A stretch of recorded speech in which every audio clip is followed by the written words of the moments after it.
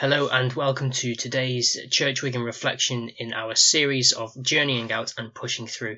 My name is Joe, I'm the curator in the Town Centre Hub, and it's great to be with you today.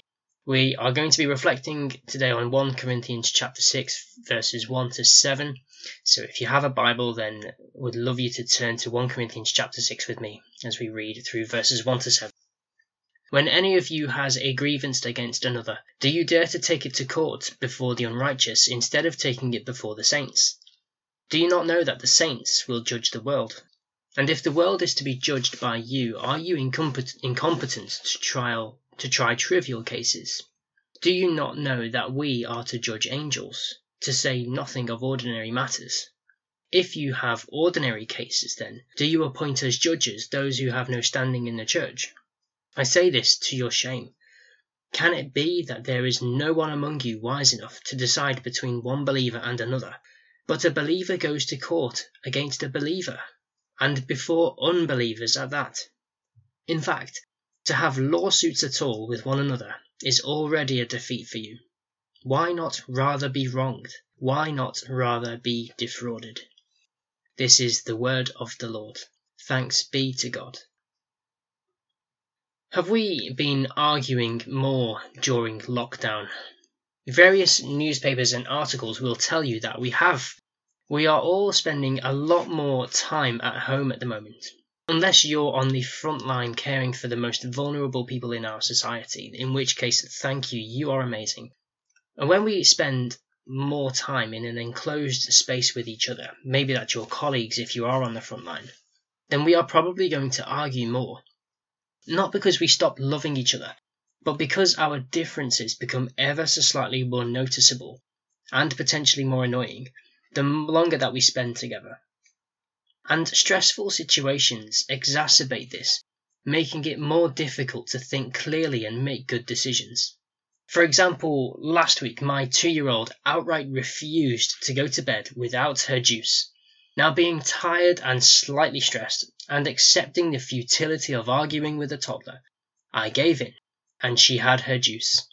This was, in fact, a terrible decision, because the next morning everything was soaking wet in her bed, and was covered in either spilt juice or wee or some other fluid that children produce. Cue irrational argument with my wife.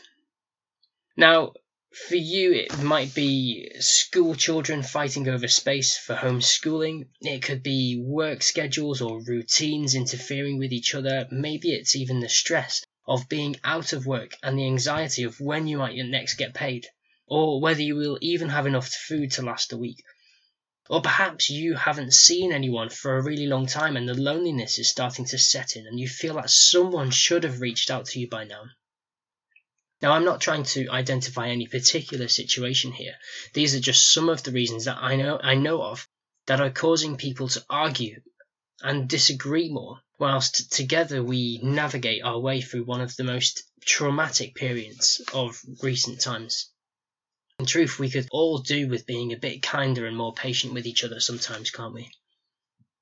Now, in 1 Corinthians chapter 6, Paul is addressing an issue in the Corinthian church where people were arguing and disagreeing with each other. In fact, it was more severe than that, because members of the church were filing legal cases against one another, and they were settling them in a Roman court. Filing legal cases isn't unheard of in today's church, but whenever it happens, it can be severely damaging. Paul isn't happy about this for 2 reasons. First, that they would choose to settle such disagreements in a Roman court, but second, that they would reach court in the first place. Paul calls on them to settle their disputes with other wise Christians as judges. As he says, the saints will judge the world. He also deplores them for going to court at all, saying to have lawsuits at all with one another is already a defeat for you. Paul loved the Corinthian church, despite the many issues that he calls out. He planted this Christian community in that place, and his desire is for them to live as a Christian community, holy and set apart. But they weren't. They were living just like the rest of this Roman colony in Corinth. His hope for this church is that they might figure out how to solve their disputes internally with other members of their community who understand the Jesus way of life and the way of doing things. And in doing so, they might be less inclined to go to the law in the first place and to drag the Christian community through the mud in the process. In short, as Tom Wright puts it, they must become, through moral reflection and discipline in the present time, the people that they actually are in the Messiah and in the purposes of God. There is an acceptance in Paul's words that disagreement might happen to some extent, but the key is to not allow it to overcome us. In fact, there is a shed load of grace needed in order to let yourself be wrong, as Paul says, to let some things go that are perhaps not as important as we think they are. I wonder whether we are ever guilty of holding on to something and refusing to let go, clinging on tightly to our own narrow perspective.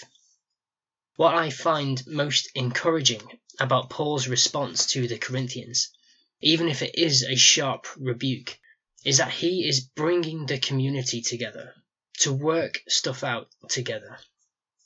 And as we venture through this season, journeying out and pushing through, I wonder what things are standing in our way and preventing us from moving forward as the community of Christ. Are we potentially standing too firm on our own views and opinions? Are there things that we need to let go of in order to let ourselves be wronged? Maybe there are disagreements and arguments that we need to settle, conversations to be had, and listening to be done.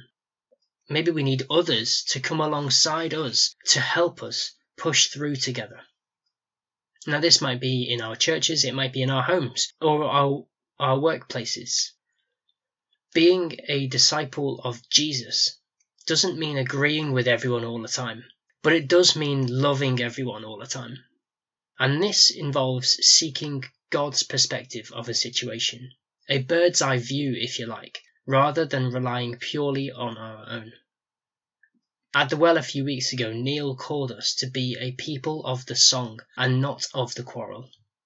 May we be a people who sing that song of Jesus, showing the world the Jesus way of doing things, dealing with our issues together, with grace and with truth, with love and with compassion for other people, even when we disagree passionately with one another.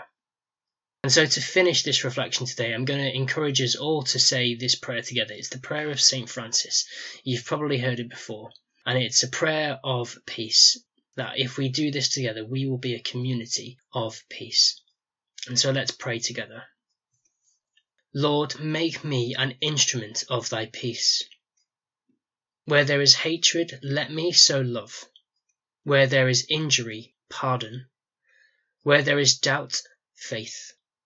Where there is despair, hope. Where there is darkness, light.